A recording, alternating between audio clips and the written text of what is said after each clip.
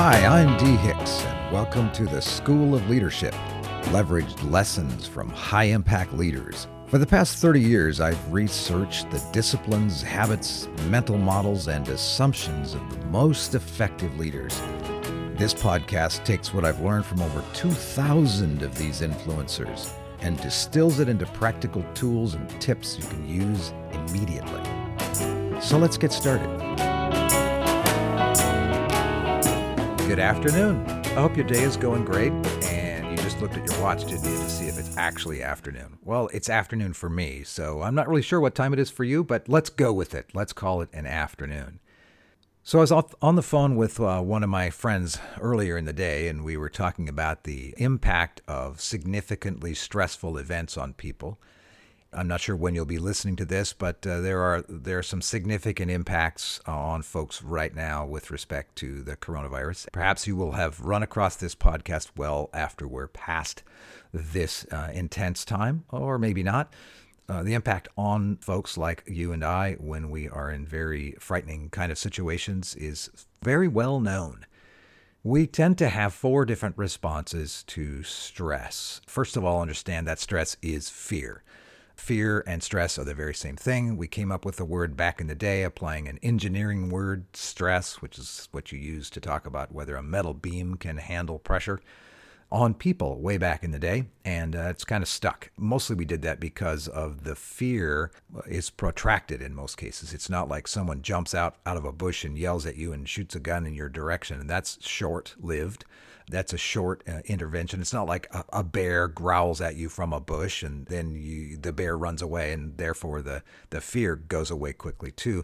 Much of the fear that you and I experience in this world is a more protracted fear, a slow, simmering fear, like worry. And that's why we use the word stress often. But just remember that stress is fear. And so whenever you feel the physical and psychological and relational symptoms of fear and of stress, ask yourself what you're afraid of and actually answer it. It's amazing, a little bit counterintuitive that by asking myself what I'm afraid of and really identifying what I'm afraid of, the fear doesn't get bigger, it gets smaller. My mind is able to put it in its appropriate context. And we know, and you know probably this as well, that there are 4 responses to fear. You know the first 2 very well. These have been around for years through study. Hans Selye and others identified what we call the fight or flight response. So when we are afraid, our response quickly is to try to fight it. There's only maybe 5 or 6% of adults who do that in their first response. The rest of adults have the second response to fear, which is flight. Try to get away from the fear as much as possible. The fear is a really big fear, one we can't get our mind around, one where we can't run far enough to get away from it, or you can't reach out and punch it and make it go away. Then we go into the third mode, which is a freeze response. That's very commonly seen in groups of people, families, cultures, small society subgroups can freeze when we are afraid. And freeze literally means just that. We don't do anything. We don't think about it. We don't move. We don't decide. Feel fairly physically calm, but we are locked up. It's just imagine you've run out of all your mental energy and you have no sugar and no protein and no glucose and you got no water and you're just sort of staring. That's the way many people are responding right now to the pressure that we are feeling. And many of us respond that way fairly naturally. Again, it's when the fear is so big we feel like we can't fight it or can't flee it. Then we just freeze. There's a 4th response to fear, and that's the flock response, where we flock together in groups to try to work our way through this fear. That is a wonderful response. Of course, in our current situation, that's difficult to do because we're supposed to keep distance from one another. And as this passes, I'm sure that will be a part of our culture for years to come.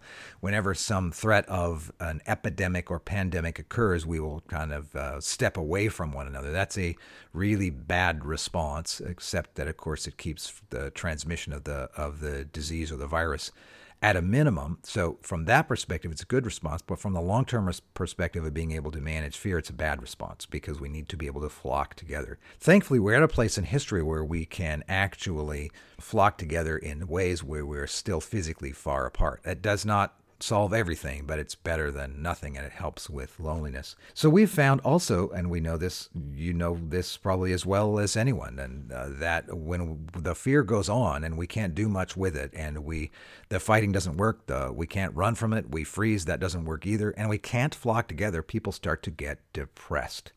We've really run across some fascinating work done by Askland, where 427 people were studied who were prone to depression, to discover what worked to help them lift the depression and then stay out of the depression.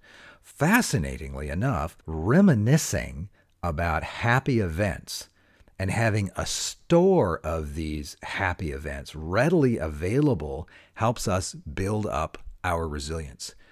Thinking about, remembering, and talking to other people about really cool events where we overcame something or did something or tried something or challenged in some way, and it's a wonderful event. Reminiscing about those events with people causes a cascade neurochemically in us that over time helps us to become more resilient in the face of fear. So here's the deal. If you're a leader of an organization, get people together digitally if you have to and talk about our wins. Reminisce about what's worked really, really well. And do that a lot. Start all of your conversations with that. End all of your conversations with that. If you find yourself sinking into that slow pit of dark depression, kind of going to a dark place, sit down and think about, write about, say out loud if you can, the things that you've experienced that were wonderful. Actually go back in your memory and relive them for a moment or two.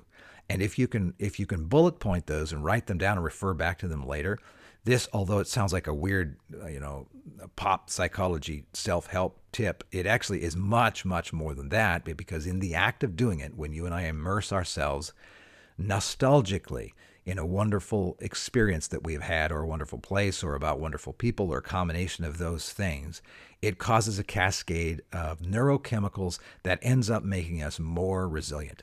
It also helps us to stave off the effects of cortisol, which is, as you all know, one of our fear neurochemicals that causes our brain to function in a very, very different way, and even our body to function in a different way. So it's totally appropriate in times of fear and stress to look at what am I afraid of, and then go to thinking about and talking about the good times, because there are a lot of them.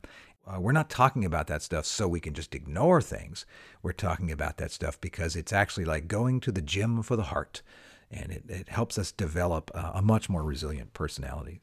There's just a little bit of tip for today. There you go. There's about 6.5 minutes of your life you're never going to get back. But practice it. Hope all's well. Thanks for joining me in today's School of Leadership. This podcast is part of the Archimedes Experiment, leveraged wisdom from the world's most effective leaders. If you're interested in more, go to my website, dhicks.com. Remember, my first name has only one E. Well, you'll find more short and helpful podcasts, books, and blog posts. If this was helpful, maybe even share it with some of your friends. Have a great day.